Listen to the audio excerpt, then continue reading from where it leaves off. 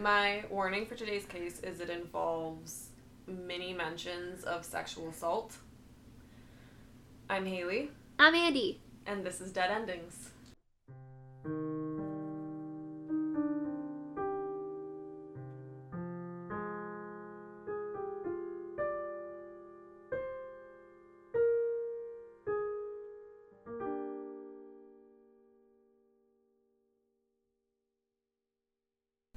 Okay. Are you ready to be pissed the fuck off? Oh, I love it when you piss me off, Haley. Let's go. So it was very difficult to decide what order I wanted to share all of these events and all of this information. This case is very complicated because the murder essentially became a psychology case study and is often referenced in passing when getting into, like, other psychology type topics. Like, it's like, this happened and these studies came from it. I love that. So that's how I first came across it in my freshman year of college, and it's presented just with the brief information, and then it gets into the studies that were inspired by this event. Then when I decided to do an episode on it and research it more deeply, I'd looked into it a little bit before, all of these other events and information just spilled out. Ooh. It's very important to me that the main focus of the episode be on the victim first, and then the philosophical and societal issues next, and then just the necessary basics of the killer. Like, fuck them. Yeah, obviously. But as part of the story, sometimes it's important to be like, there's this little bit of them. So this is a case where it's very easy to lose the victim in, but I want to present the basic synopsis that I had when I first heard about this case, and then share a little bit more about the studies, and after that I will backtrack into who the victim was and the events that unfolded, because I felt like if I started with the victim and then moved on to other stuff, it would be kind of like forgetting her, you know what I mean? Okay. So I want to go over like a little bit and then get into her in detail. Alright. Essentially recreating the process that I went through while learning about this case. In many psychology, sociology, and criminology courses, at some point, the murder of Kitty Genovese comes up. This is the information that I first had about the case. It occurred in the early morning hours of March 13th, 1964. She was walking home when she was attacked on the streets of Queens, New York. She was stabbed, she screamed out, lights came on all over in the apartment building across the street. People inside looked out, opened windows, yelled, and some watched as Kitty was stabbed, as the attacker ran away, and as Kitty stood up and stumbled down the street. She had cried out that she was stabbed when it was happening. Kitty made it around the corner and into the hallway of an apartment building, and she called out to a friend she knew who lived right up the flight of stairs. She was out of sight of the original witnesses, but they saw the attacker come back and follow the path that Kitty had taken, and some heard more screams as the man found Kitty injured in the hallway, and in a second attack that was also witnessed by some apartment residents, Kitty was stabbed repeatedly, had her throat cut, and was sexually assaulted before the attacker fled. I think I know which case this, like, which this is, where this is going. Yeah. But holy shit. Eventually, someone called the police. Kitty was alive when first responders arrived, but was pronounced dead upon arrival when she got to the hospital. In all, 38 people admitted to seeing or hearing the attack, and none of them did anything. Yo. Either not wanting to be involved, or believing that someone else would call the police, or convincing themselves that it was nothing more than a fight between boyfriend and girlfriend, and that nothing bad was happening. Many people all over the nation were horrified when the story broke out about all the witnesses who did nothing to help the woman crying out that she was dying and screaming for help. Because 38 fucking people. That's a lot. Psychologists created experiments and studies to try to measure apathy that humans feel towards one another and determine under what circumstances people are more or less likely to help others. For example, a study was done where students were told they'd be working with someone over an intercom in a different room, and during the work, that person that they can't see but they can hear seems to start having a seizure. If the student was alone in their own room, the majority of them call for help. But for every student in the room with them, they are less and less likely to seek help for their unseen peer. Oh. So in a bizarre set of circumstances, the murder of Kitty Genovese became all about these witnesses and not about Kitty. And also not about the person who was responsible for her murder. Not that it should be about him, but it's almost like the nation enjoyed blaming the witnesses for her death more than the man who caused it. Which, the witnesses were shitty, but it was very bizarre. Like, the witnesses took so much more of the blame than the man himself. Yeah, I mean, thankfully the man was found guilty, right? Like, he didn't get away with it? No. Alright, good. Fuck that guy. So, like I said, I had Googled a little bit here and there, and I felt like I knew the solid basics, but when I dove into this, there's so much more than I could have imagined or prepared for. Mainly, my goal was to humanize Kitty Genovese for myself, because I struggle to imagine her as anything other than this generic woman from, like, an old black and white film being attacked, and she just didn't seem real to me before, but she definitely does now. Now, and most of all, I want to tell you about Kitty Genovese. Yeah. And I think that you will probably think of Kitty Genovese for the rest of your life. I love the name. Yes. So, Catherine Susan Genovese was born on July 7th in 1935. This was between both the World Wars and right in the middle of the Great Depression. She was the first child born to her parents, Rachel and Vincent Genovese, but she always went by Kitty.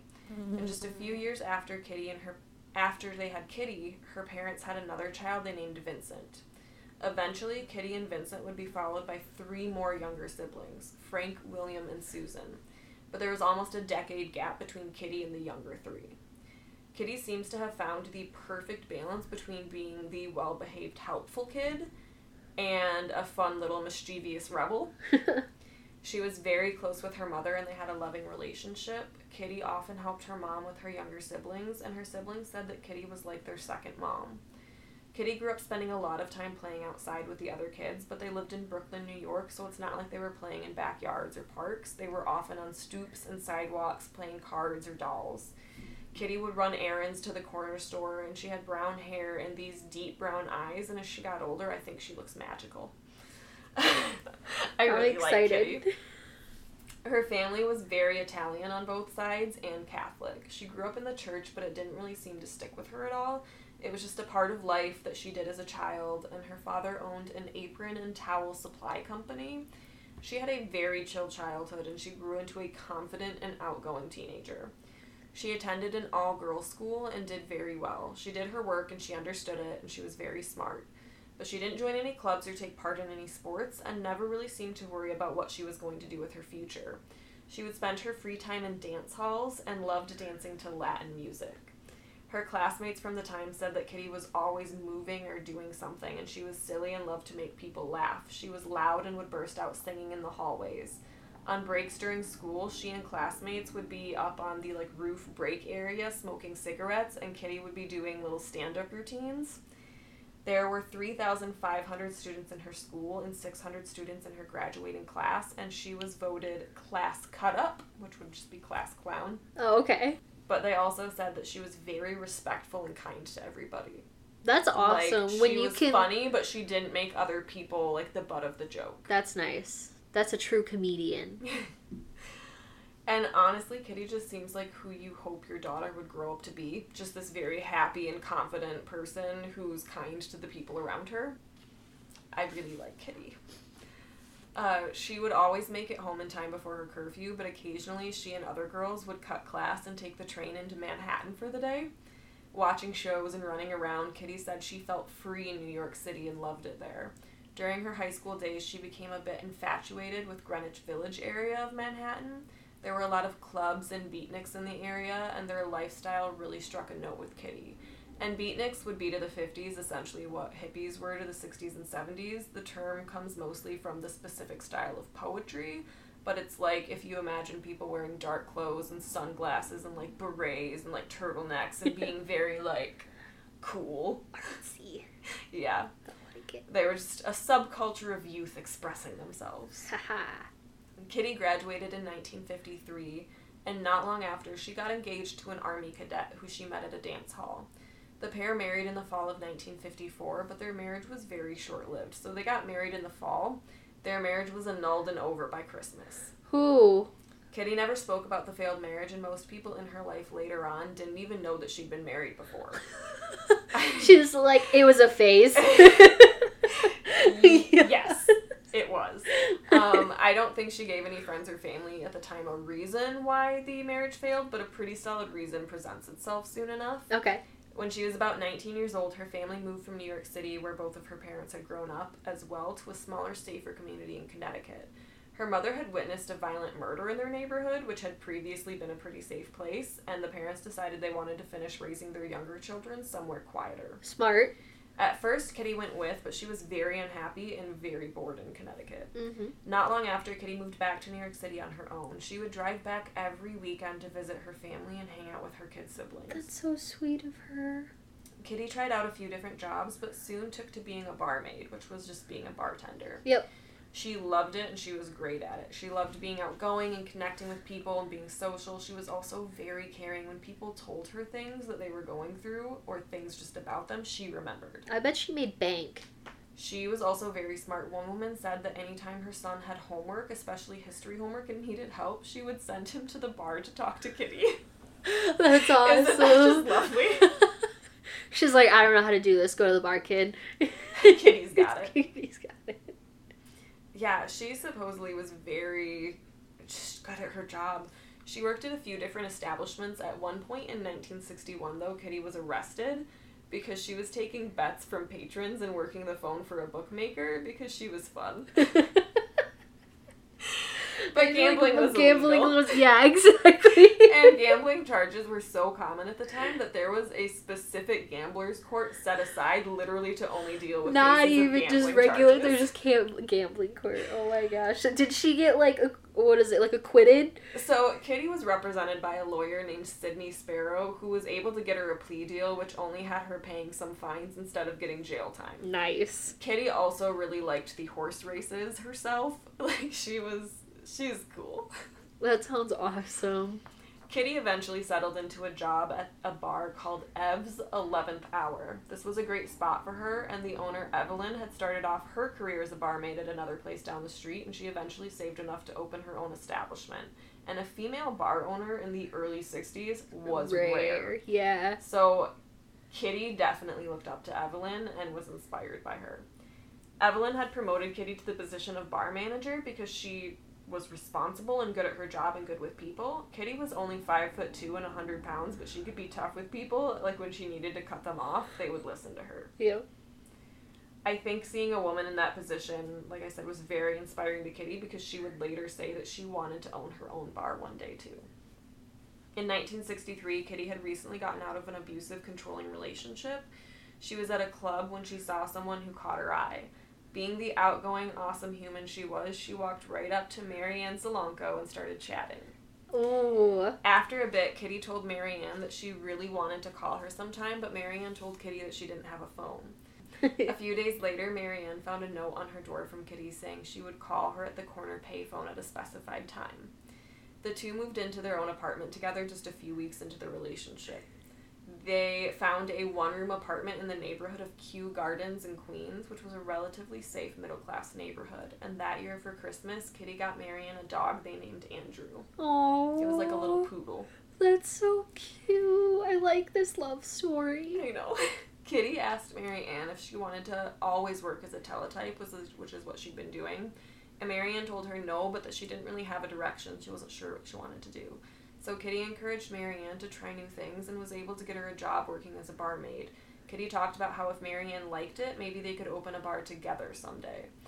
Marianne began taking art classes across the street from their apartment in another building called the Mowbray.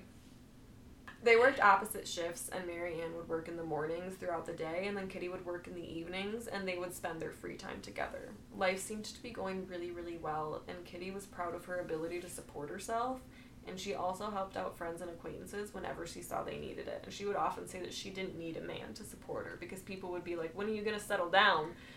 They presented as they were roommates. It's the early 60s. Right. This is me and my roommates. Be like, when are you going to settle down and get a man? She's like, I don't need a man to support me.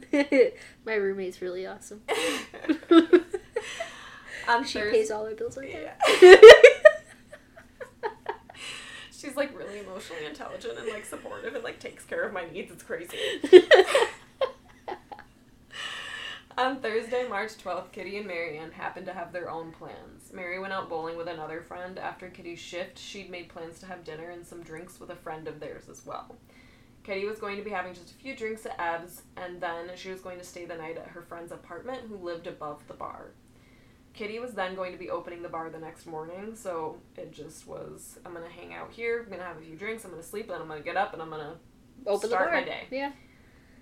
So the evening went as planned. Marianne made it home, and knowing that Kitty was going to be staying the night at her friend's house, she went to sleep. Kitty hung out and chatted with people at the bar for a little bit. She had a few drinks, but definitely wasn't drunk. Kitty decided that she wanted to make the drive home instead of staying the night with her friend. No one really knows why. I think maybe she wanted to see Marianne, maybe she wanted a chance to decompress and sleep in her own bed a bit before starting another day.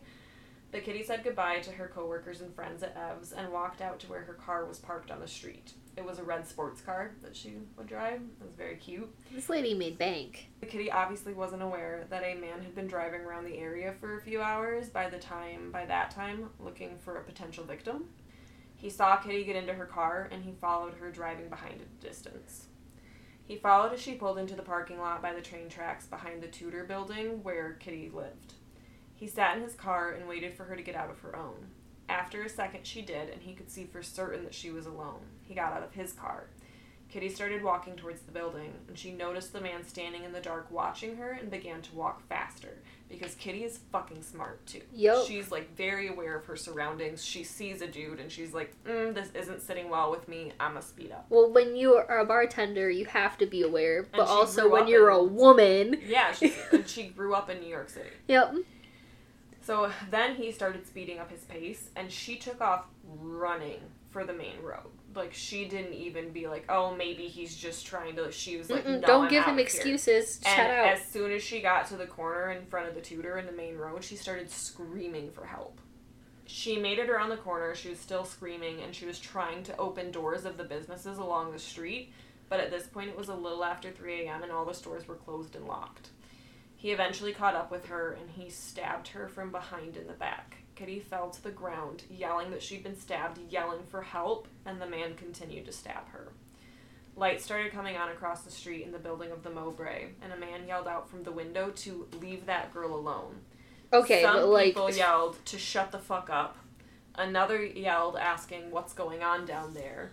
The attacker seemed unfazed at first, but as more windows and lights were opening and turning on, he ran off. Apartment residents watched as Kitty slowly stood up and picked up something off the ground. We believe it was her wallet. As she started to slowly make her way back down the street, she was bleeding, she was probably in shock, but she was less than a minute from her own apartment, and I think her goal was to get back into the building where she could feel safe. Yep. After she rounded the corner, she went into one of the entrances. It was a hallway with a staircase that led up to 2 apartments, one of which belonged to Carl Ross. Carl was a friend of Kitty. He was a closeted gay man, and Kitty knew that. Carl knew about Kitty and Marianne, and they found comfort in being able to be who they were around each other, so they would hang out and they could just be out with each other. Kitty collapsed into the hallway and began to yell up the stairs for Carl, screaming for him to help and identifying herself, saying, "It's me, it's Kitty." Carl is a fucking piece of shit. Coward. I fucking hate Carl. So Carl called a friend of his who lived outside of New York City and asked what he should do and that there was a woman screaming in the hallway for him to help You don't call your friend, you call 911. And 911 didn't exist. Oh, okay. Well, still, you call whatever, like... You call the operator and say, "I need the police." So his friend told him to call the police. Good for the friend. Did Carl do that? He didn't. No. Oh my gosh, Carl. So as this is happening, people are still standing at their windows in the Mowbray, and they saw the man come back. They watched him as he slowly walked down the street, looking in doorways of the businesses. He made his way around the same corner that Kitty had gone down, and in the second doorway he checked, he found Kitty. She looked at him, they made eye contact, and she began screaming, and he started attacking her again. He stabbed her in the throat, and he said he did this to stop her screaming. Some of the people in the apartment across the street said that they heard the last few screams. So people in the Mowbray across the street could supposedly hear the screams. So she's just screaming her freaking head off and nobody's helping her. Carl Ross most certainly heard her screams. Yep. The man continued to attack Kitty and stab her. He cut off her undergarments and saw that she was wearing like cushion in her bra to add some curve. And this supposedly angered him. So, he then did something that you find out as part of his routine, and I didn't like the way some sources phrased it. He assaulted Kitty sexually using his mouth. Ugh. He was not erect, but he laid on top of her body as she was still clinging to life, and he was able to reach his own sexual completion because he's fucking gross. While this assault was going on, the attacker later said he could hear one of the apartment doors at the top of the stairs open and close a few times, but he for some reason felt confident that no one was going to come down and stop him. I really hope that Kitty didn't hear the door opening and closing, and I hope that she didn't spend the last few moments of her life knowing that a man she thought was her friend was a fucking coward, because he was opening and either peeking out or trying to listen more closely to what was going on. Carl Ross knew exactly what was happening at the bottom of the stairs, and he didn't do shit to stop it, and he gets worse still somehow. I feel like he should be an accomplice to the murder at this point, honestly. Like, yes, he wasn't a murderer, but, like, dude, you were watching. Yeah. This is a detail that supposedly, it said that the ME didn't, cite this as being present in her autopsy, but the attacker says that he did this, and honestly, the attacker has not lied about other details. They've been very honest. And this is a hard detail, but I want to clarify, the fucking horror that Kitty experienced. He said that he inserted the knife into her genitals and then was going to cut upward, but her pubic bone stopped. Oh. And Kitty is alive. Yep. Wow. The attacker fled. Carl Ross, in between calls to his friends and peeking out the door at what Kitty was going through, climbed out of his window, ran across the roof to the other side of the building, climbed down part of the fire escape, and began pounding on the window of another tenant. That woman came to the window, and Carl told her that a woman was lying in his hallway screaming that she was Kitty, but he wasn't sure if it was Kitty, and he wanted the woman to call Kitty's neighbor Greta to see if it really was Kitty. How about you just call the fucking operator? Greta was called and asked to go down and see if it was Kitty. Greta was an elderly fucking woman in her 70s. So Carl Ross requested that an elderly fucking woman go into the scene to see if it was actually Kitty. Because he's just such a fucking pussy. He couldn't step out his fucking door and look. He couldn't grab something like a lamp in his apartment and, help his friend. Bash. Yeah. Yes, exactly. Nope, I'm gonna send an elderly woman to go check on her. I fucking hate Carl Ross. So Greta, bless her fucking heart, heads down there. She hasn't heard any of the screaming. She didn't, wake up to that. Because she's elderly, yeah. She didn't know what was going on. She just knows that supposedly there's been an attack. Kitty's lying. She doesn't even know there's been an attack. She just thinks Kitty's lying in the hallway yelling, so she's like, maybe it's Kitty, and Kitty's drunk. So she goes to see if it's Kitty. She sees Kitty laying on the ground, exposed because Kitty's clothes have been cut open and injured, and she knows something is very, very wrong. So Greta runs back to her own apartment, and she calls another neighbor named Sophia Farrar. She tells Sophia that Kitty is laying in that hallway and needs help. So Sophia, bless her fucking heart as well, she's a mom to small kids. She has no idea what's going on either, but she goes out to check on Kitty as well. She finds Kitty laying there and immediately starts trying to ask her what happened. She cradles Kitty's head in her lap, and she realizes there's blood all over her. And at this point, fucking Carl decides to wander back out to see what's going on now that the mom of small children and the elderly lady are there to protect him. He's like, I'm not a target. So Kitty wasn't able to talk. She couldn't do anything beyond gurgle and moan. Her lungs had been punctured too. And then Carl decides to call the police. Then finally Thanks, somebody... Carl! No. I want him to be charged. So an officer arrived at 3:52 a.m. thinking he was responding to an assault. He saw the scene and immediately called for backup. 2 more officers arrived at 4:05 a.m. and radioed for homicide, which arrived at 4:20 a.m., with the ambulance arriving 5 minutes later. Kitty was unconscious but still alive. The ambulance drove her to Queens General Hospital, where she was pronounced dead on arrival and then immediately transported to the morgue. Kitty had died en route to the hospital. She was 28 years old. But she didn't need, she didn't need to die.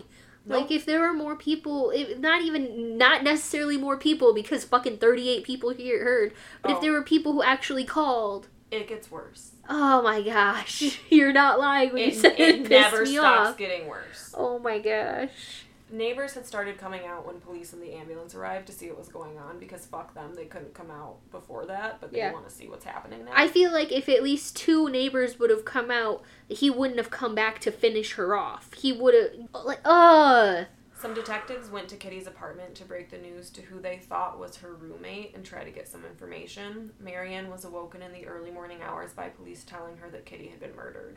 Marianne was obviously devastated, and then she's being faced with the task of finding a balance between how much emotion to show and trying to decide with how open she should be with the police about her relationship with Kitty. Because she doesn't necessarily want to out herself. They think that they're just roommates. Right. But she wants to know who killed Kitty, and this is an important detail of their lives. Because that's the woman that she loves. And it's just hard. Marianne tried to call into her place of work that day to tell them she wouldn't be in. And she was told that if she didn't show up, she wouldn't have a job. Because, again, in their mind, it was her roommate that got murdered, which is a good enough reason to call in. Yeah.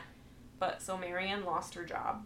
Yup, and good Marianne was also taken to the morgue to identify Kitty's body. Because everybody in their mind thinks right now that it's just her roommate helping out. They don't understand that it's her like partner. The love of her life. Yep. Marianne was only 25 years old going through this. Oh. Kitty's siblings woke up on Friday, March 13th in New Canaan, Connecticut to the sound of their mother's screams as an officer at the door told her that her oldest daughter had been killed. Her mother, Rachel, had to be sedated at one point during the day just to get a little bit of relief. The family was completely devastated. The siblings said that Kitty had always made them feel seen and heard, which, like, hits me, of just, like, that's such an important thing for kids, to, like, have an older sibling or just an adult in their life that makes them feel seen and heard. For somebody to just have that kind of validating personality is like, she's a freaking angel. And because police need a family to confirm identification, they had to ask someone in the family to come see Kitty's body. Her father, Vincent, asked his brother, Kitty's uncle, to do so, and Kitty's uncle did so that her parents wouldn't have to. He's a good brother and a good uncle. Detectives canvassed the area and spoke with residents from the apartment buildings. The next day, a reporter from the New York Times came and canvassed the area as well and spoke with residents who were very candid and open. The residents of the apartment within the first few days had no idea what was coming their way, of, like, the criticism they were facing. Yeah. So a lot of them made many comments that, they didn't make the call because they had assumed somebody else would call. Yeah, so many people saw or at least heard the attack that night, and some thought they were just seeing a lover's quarrel because it looked like to them that he was, like, punching her. But but even if still do something. If you're being, yeah, like... I don't care that it's the early 60s. If you see a man punching his girlfriend on the street, do something. Yeah, exactly, because, Which, don't mind your own business. If there's any crime happening. Some thought it was just a drunk person from the bar losing their shit outside. Some knew it was attack, and some just didn't care. Some thought about calling the police, and some just went back to bed. In some cases, people opened their mouths to explain why they didn't help, and they just became even shittier people in the process. I just hit the microphone because I'm talking but with my hands really aggressively. So yeah, they go to, like, explain their reasoning, and it's like, oh, sir, you should stop talking. You're literally somehow making yourself a worse person by talking and explaining why you decided to be a shitty person to begin with. Yeah, I mean, I heard her scream, but, Okay. No, are you ready for this? Oh, no, I'm not, but let's go! One man told the New York Times reporter that he didn't know that a girl was being killed. If he had known, he would have called the police. What did he think was happening? He thought a girl was just getting raped. And given the time of morning, with it being 3 a.m. something, well, she was getting what she deserved having been out alone at that time. That man... Oh my god. How the fuck? I don't care what year it is. How do those words comfortably come out of your mouth as a reason? If I knew that she was getting murdered, I would have totally called the police. I thought she was just getting raped and deserved it. Yeah. What the fuck later, kind of logic is that? And then later, like, they explained to him, not that this excuses it at all. She can be out at whatever fucking time she wants. But, like, they were explaining to him, like, she works at a bar. Like, sometimes she closes. He's like, yeah, that's hard to be, like, a working woman in those situations. He's like, I don't know what she's supposed to do in that. So it's like he almost comprehended empathy, but he just was deciding not to use it. And that man never got laid after that statement again. I hope. I just hope that he never got to experience joy for the rest of his life. Like, I hope it was a really, really long, drawn-out process, you know? Yeah. No, I wish the worst for this dude. And I want him to know it's because of that comment that he made. Ugh. Some people said they just didn't want to get involved. A literal quote attributed to our piece of shit friend Carl. Can you guess where Carl fucking was when police arrived and Kitty's body was taken away? Was he at home? Nope. Carl was in Kitty's fucking apartment, pretending to comfort Marianne, who had no idea that Kitty had run to fucking Carl for help and that this man literally did nothing to help her. Did Marianne eventually find out? Okay, yes. Good. I think that Carl was trying to be there for Marianne as a way to alleviate his own conscience. But you know what would be a great way to alleviate your own conscience? Doing the right thing at to the begin with? Yeah, exactly. Yeah. Exactly. So he ended up getting arrested that morning for fighting with the police because the police tried to tell him that they wanted to talk to Marianne alone and that he needed to leave. And the detective got a vibe right away that Carl was a garbage person. And they were pretty sure that he had seen way more than he was admitting to see. So I think the police were like, what the fuck are you doing trying to comfort this person when we're pretty sure you watched this happen and did nothing? The elevator operator of the Mowbray didn't want to talk to the police at first, didn't even want to tell them his name. He actually got dragged in for questioning, and they eventually got out of him that his name was Joseph Fink. They also found out that he saw the whole attack from his post across the street. He saw Kitty running down the street. He saw her attacker catch up to her and stab her, and what he did in response was to go downstairs to the basement and have a sandwich and wait for whatever was happening upstairs to be over with. So fuck you too, Joseph Fink. How can you eat after that? How can you distract yourself? I don't get it. One woman said she saw the attack and that she called the operator, got the police, and the police answered, and she immediately hung up because she was afraid. Afraid of what? Who fucking knows? There was a young teen boy and his father who said they saw the attack. The teen boy said that before he knew what was going on, he had been the one to yell out his window to shut the fuck up because he had just woken up and heard commotion. So he was like, shut up, like, I'm trying to sleep. I can understand how a teenage boy would do that, but it's still like... So then he watched and he saw that Kitty was being assaulted, but they weren't sure to what degree. And his dad came in and they watched and then they called the police. So they did. They told the police that an assault was going on and that they had seen Kitty walk off in one direction and that the attacker ran in another direction. So the police noted that an assault had happened, but they didn't prioritize it. They're like, this assault happened. Because they took it as a domestic assault that happened and it was something that they were going to need to check up on, but not, like, immediately respond to. I do believe that they called the police. This teenage boy actually grew up to become a police officer in New York himself. Oh, that's really neat. The man who had yelled to leave the girl alone said that he grabbed the phone to call the police, but his wife told him not to. She said that they didn't know what was going on, and besides, she figured the police had already gotten about 20 calls by then. He said that he then grabbed his jacket and wanted to go down there to check on her, but his wife didn't want him to leave because the woman had been yelling that she was stabbed, and she said that meant there was an armed man out there and stopped her husband, which is like, okay, so no, you did know what was going on. You can't sit there and be like, no, don't call because we don't know what's going on. We need to mind our own business. Yeah. And I'm also just like, I hope that ruined your marriage.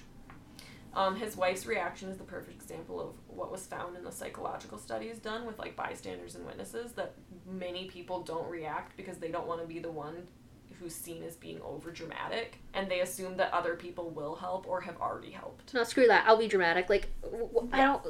Who gives a fuck about what other people think? And, like, if it matters about that person's safety. I hope he divorced her and that she, like, lived the rest of her life alone. I hope so, too. I understand being afraid for your partner, but, like, you could have called the police.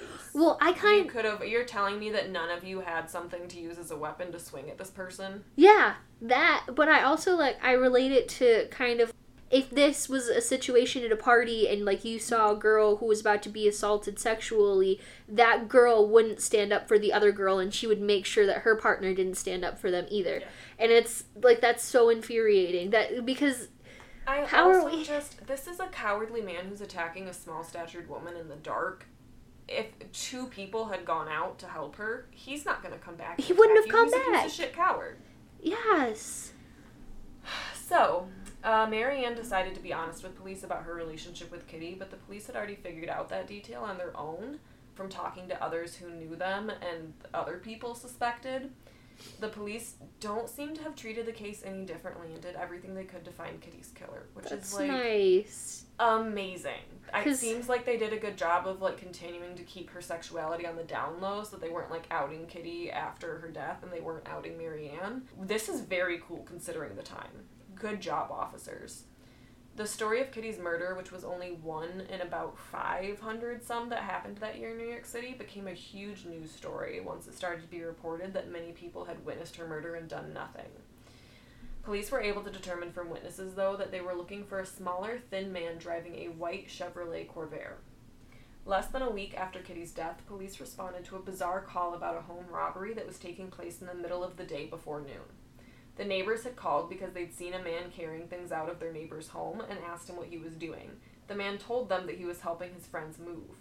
The neighbors called other neighbors and they were like, hey, are these people moving? And they were like, no, they're not moving. So they called the police and they also went out to the man's white Chevrolet Corvair and removed the distributor cap from his car so that it wouldn't start. Oh, smart. So when the man tried to start the car and it wouldn't, he just calmly got out and walked off down the street, leaving all of the shit that he had stolen from the house just in the car. That doesn't scream guilty at all. The police found the man nearby based on his description and confirmed it was his car, and they brought him in for questioning. The man was very calm, very chill, and very forthcoming, admitting that he had robbed 2 homes already that morning, and it wasn't even lunchtime. He's like, I'm on a roll. He described other home invasions he'd committed. They established that he and his wife both had well-paying jobs and he didn't need to be breaking into homes and stealing things. He just liked to. The police were a bit weirded out by the man's demeanor, and they decided to ask him if he's ever committed any assaults, because in the neighborhood there had been a number of assaults that were being reported by women, saying that a young, thin black man had jumped them and threatened them with weapons. And at times, the women had been sexually assaulted. And the man just, calmly said, yeah, I guess I did do that. I guess I did do that. What? So, the police were a little bit worried that he was just gonna confess to whatever. I mean, yeah, I've been breaking into homes, I've been assaulting women. I guess that was me. They brought up some unrelated, they knew these cases were unrelated to the assaults of taxi drivers who'd been being held up in the area. And they had, sketches of the man who looked nothing like this man. They were like, you did these taxi holdups too, didn't you? And he's like, no, that wasn't me. So he was telling the truth. So he's okay. Just very nonchalant. They brought up some really intense sexual murders that had happened in Manhattan a few weeks before, and he was like, no, I didn't do those either. The women who had been assaulted were brought in and shown the man, and they identified him as the one who had attacked them. The detective noticed some cuts on the man's hands, and they said, you got those from stabbing Kitty Genovese, didn't you? And the man smiled slowly and said, okay, I killed her. What the fuck is up with this dude? So Winston Mosley was 29 years old. He was in his second marriage. He had 2 sons with his first wife, but those boys didn't live with him, but he did pay child support and seemed to, be helping out with them. Okay, but thank God they didn't live with him. Oh, well. The first marriage had failed because they were very young when she got pregnant and she wasn't ready to be a mom. They weren't compatible. She had affairs. She thought he was boring and dull. He was really into ants. Just had ant farms? Yeah. Weird. Winston at one point, though, got mad about her affairs and held her at gunpoint, and she was able to get the gun from him, and then she held him at gunpoint. She should have shot him. And it wasn't a good relationship. But Winston had gotten remarried to a woman named Betty, who he said was incredibly gentle and kind and loving, and that they had an amazing relationship, according to her. They had 1 son together, and they took in one of her cousin's young children to raise as well, and Betty said that Winston was an amazing and patient father, that he was very quiet, he was very relaxed, but he was always lovely to the kids and always lovely to her. Winston had a steady, well-paying job, and Betty worked as a nurse. I don't remember exactly what Winston's job is. It's, kind of at a factory, but not doing factory work. It's, administrative, some technological type thing. Okay. Winston's mother, Fanny, lived with them from time to time, as she had never been a particularly stable woman. She was pregnant with Winston when she met Alfonso Mosley, and Alfonso and Fanny got married, and he raised Winston as his own son. That's nice of Alfonso. But Fanny also had problems with infidelity and would often take off for months at a time with other men. Fanny. Alfonso installed a lock on one of the rooms in the apartment and would lock Winston in there because he said he would come home and Winston would be alone after Fanny took off to, hook up with people.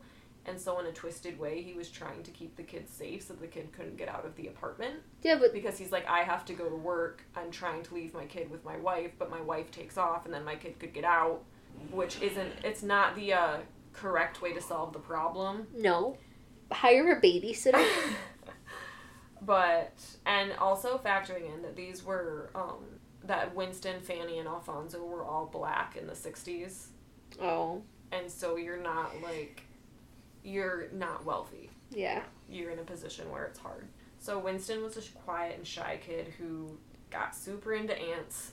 In the year or two before Kitty's death, Alfonso had found out that Fanny was cheating on him again and was stalking her, saying he was going to kill her. Winston talked his dad out of it and told him that Fanny was never going to stay with him or any man. That's just who she was. And it's not known if he was serious or just trying to get his dad to hand over the gun he had, but he told his dad to give him the gun and let Winston shoot her himself. Either way, his dad didn't give him the gun, but it got calmed down enough and got over it, I guess. But this family was insanely dysfunctional. Yeah. So the police were very excited to have a man who was confessing to the murder of Kitty, but they were still hesitant to believe that he was the one to actually do the killing. He willingly went with police to show them where he had disposed of evidence, such as Kitty's wallet in the parking lot of his work, along with accidentally dropping the business card to his father's shop. So when they found her wallet, like, the business card for his dad's shop is right there. The police took Winston to the shop and had him also identify which of the TVs and other merchandise Winston had stolen, and the police arrested Alfonso because he was technically in possession of stolen goods, even though he wasn't aware that his son had been stealing things, which is sad.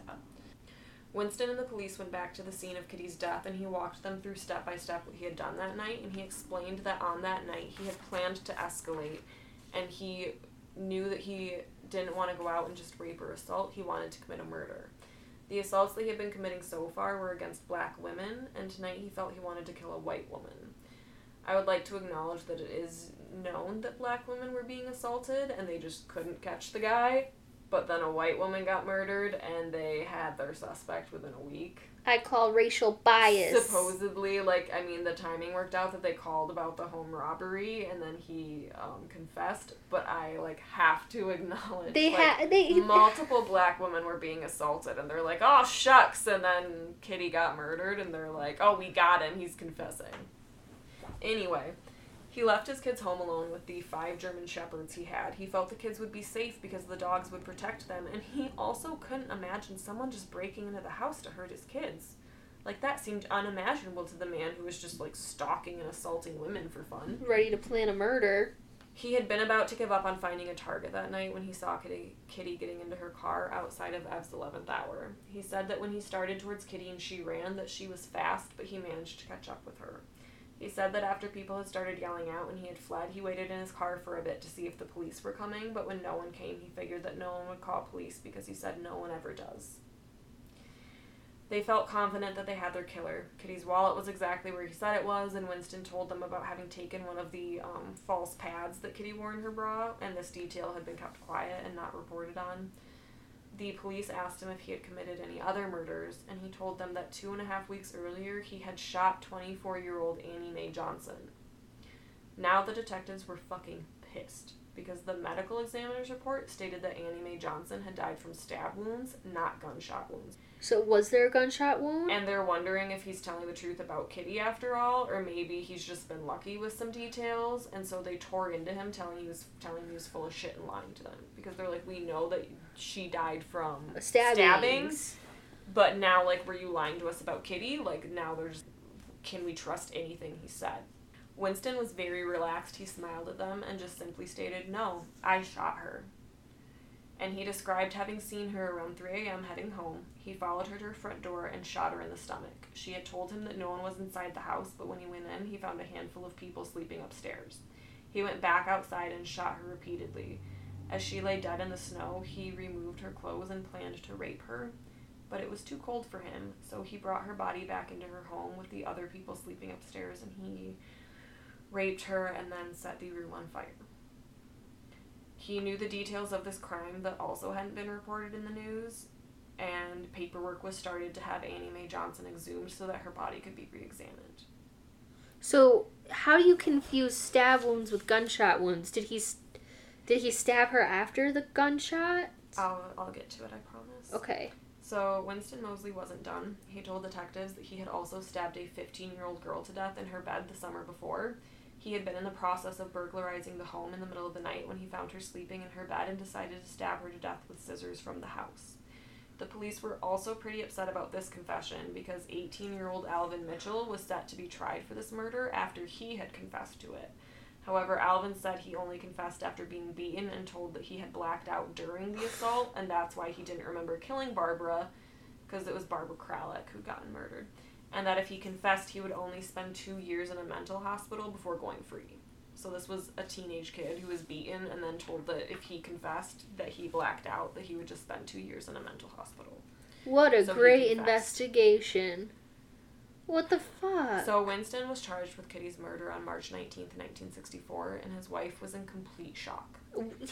Annie Mae Johnson was exhumed, and in an autopsy done by a completely different medical examiner, it was discovered that she had indeed been shot, and bullet fragments were even removed from her body that had been completely missed. Was that like a new freaking... It was a small caliber gun, so the first medical examiner just thought that she'd been like stabbed with an ice pick. Okay, well the medical examiner but sucked. But still, sir, there's bullets in this person. Right. How did you miss that?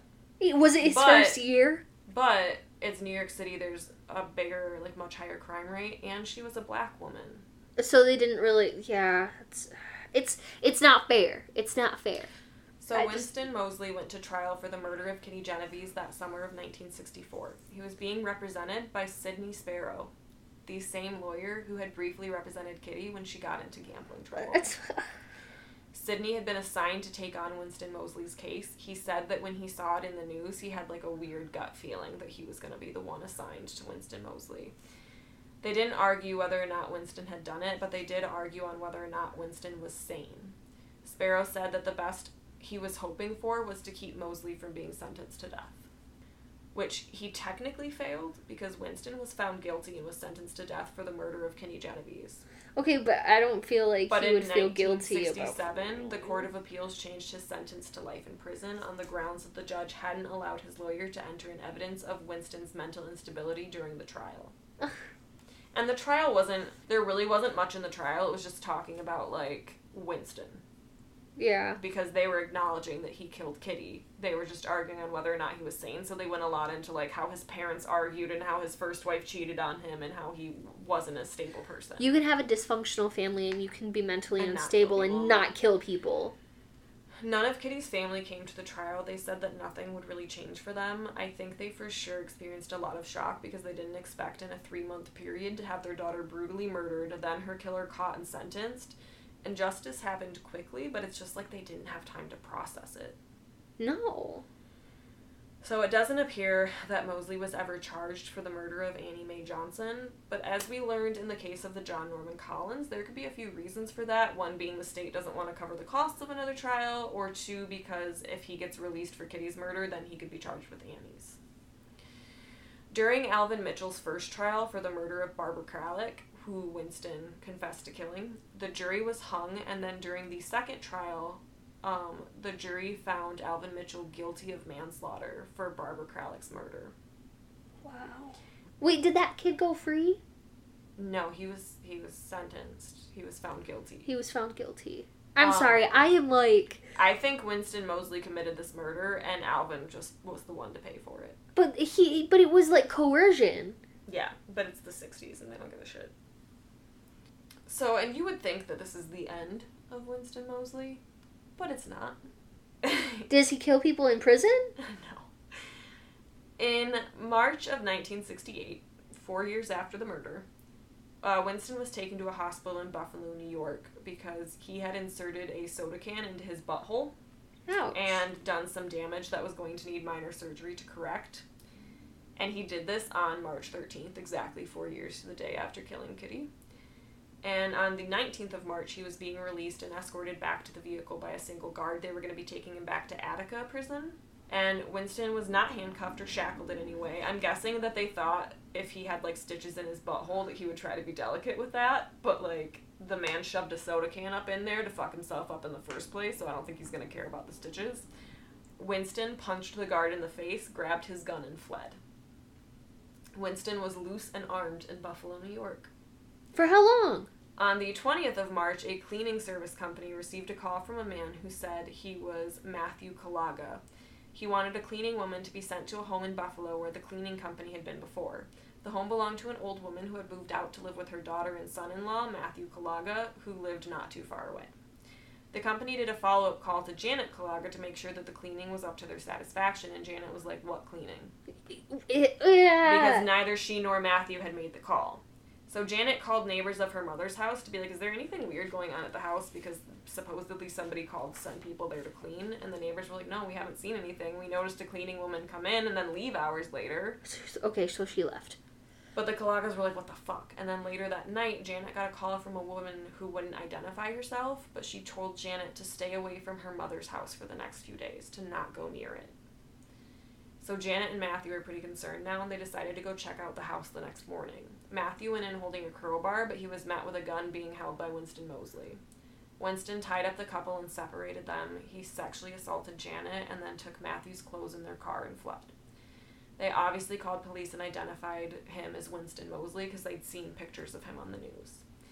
The police commissioner, who was in his 60s, arrived on the scene and was going through yards and garages and basements determined to find Moseley. He was, like, muttering to himself as he's, like, this old man climbing through yards being like, I'm gonna get him.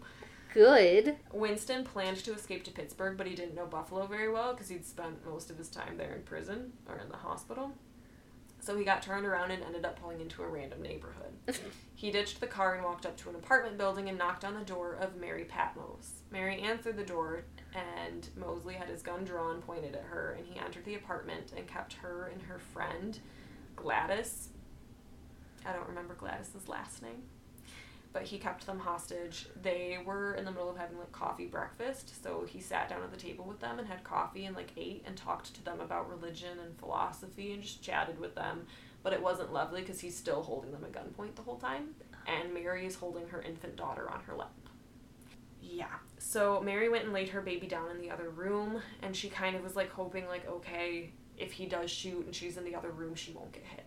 Gladys told Moseley that she was supposed to be picking up her kids from daycare soon, and if she didn't arrive, people would come looking for her there, and it would draw a lot of attention.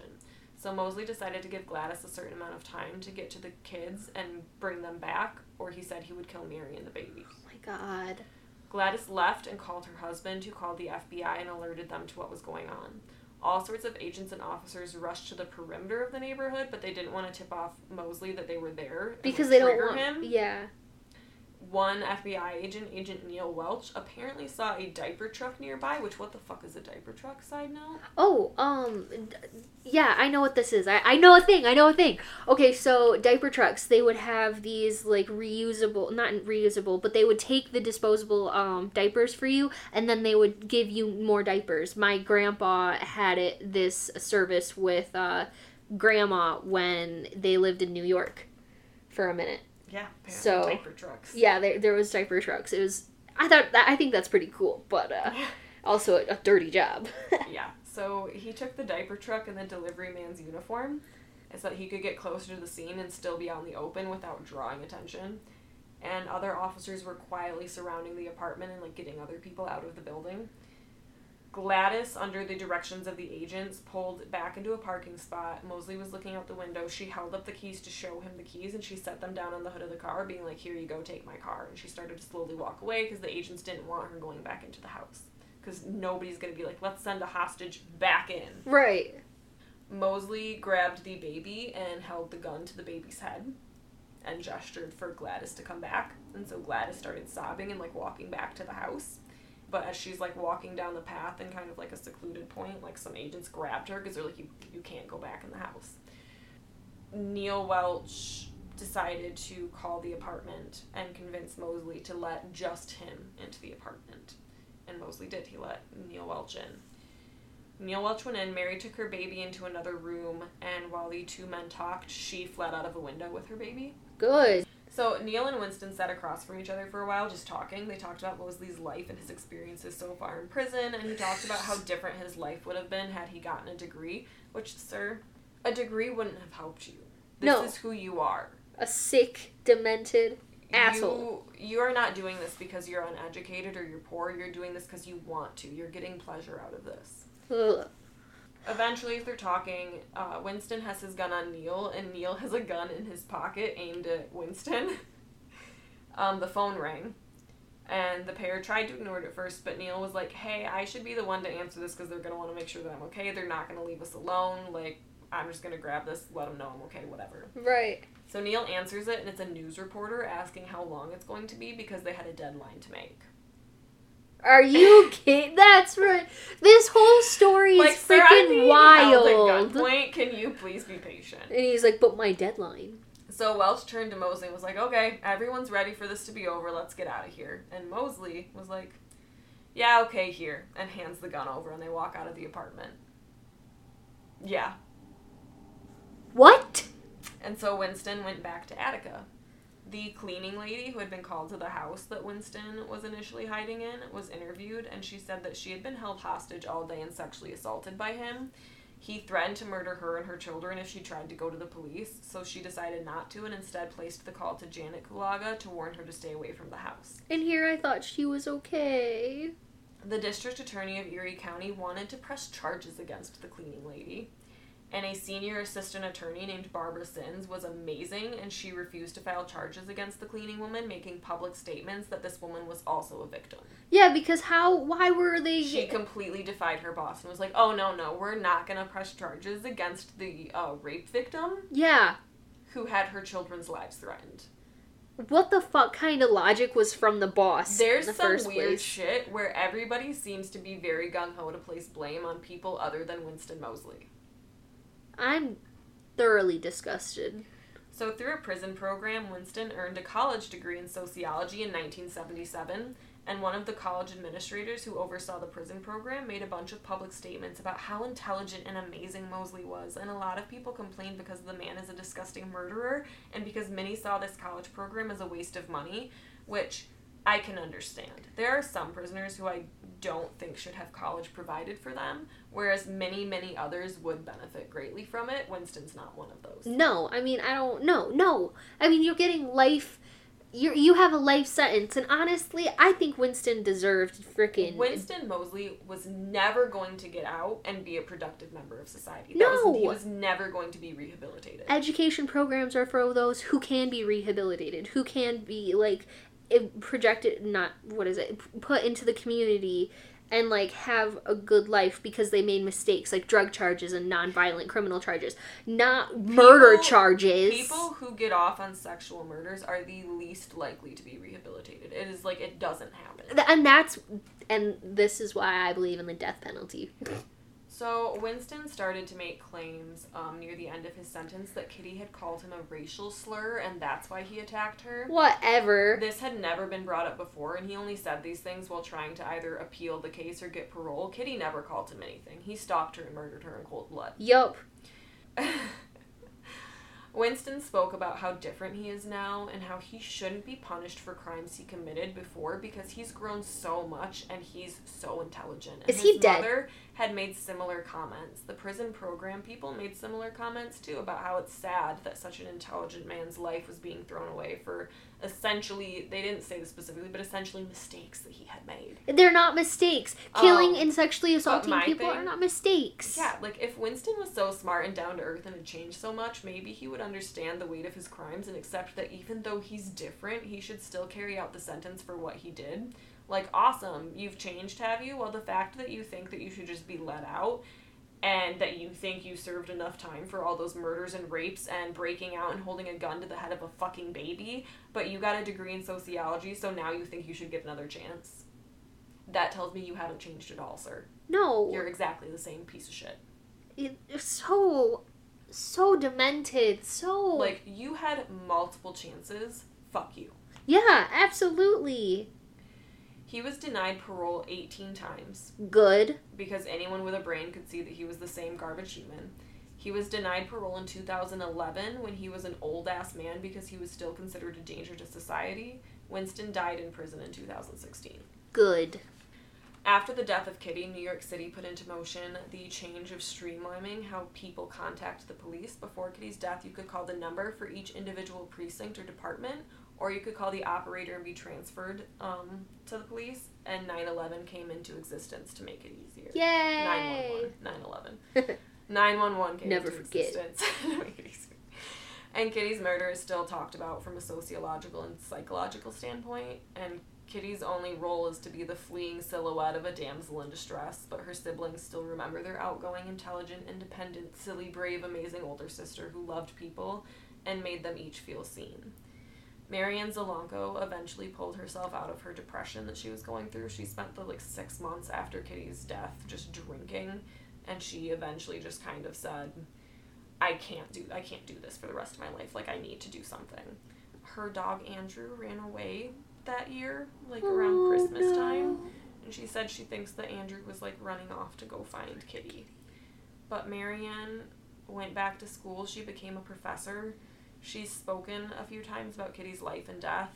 Marianne married her partner and seems to have been able to live a fairly happy life. But she and everybody who knew Kitty was definitely haunted by Kitty's death.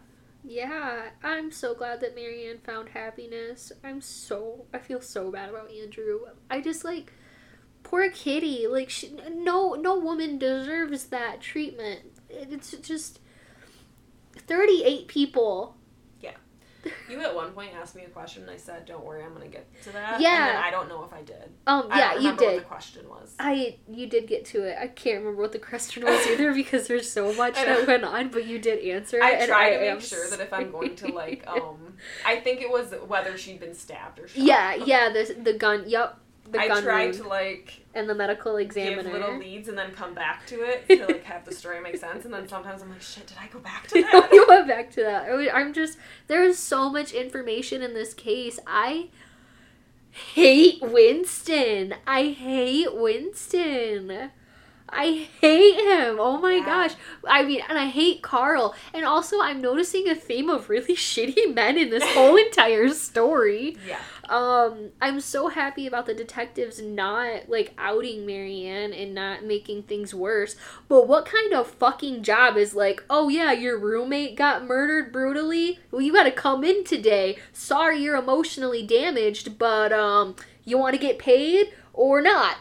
And also, the cleaning lady, too. Yeah. Yep, we're going to charge her. Barbara Sims, the assistant district attorney, who was no, we're not pressing charges, did amazing. There are a lot of people in this situation. And you're good for you. Kudos. I'm very happy. What about, Kitty's mom? You know how she had to be sedated? Did she do better?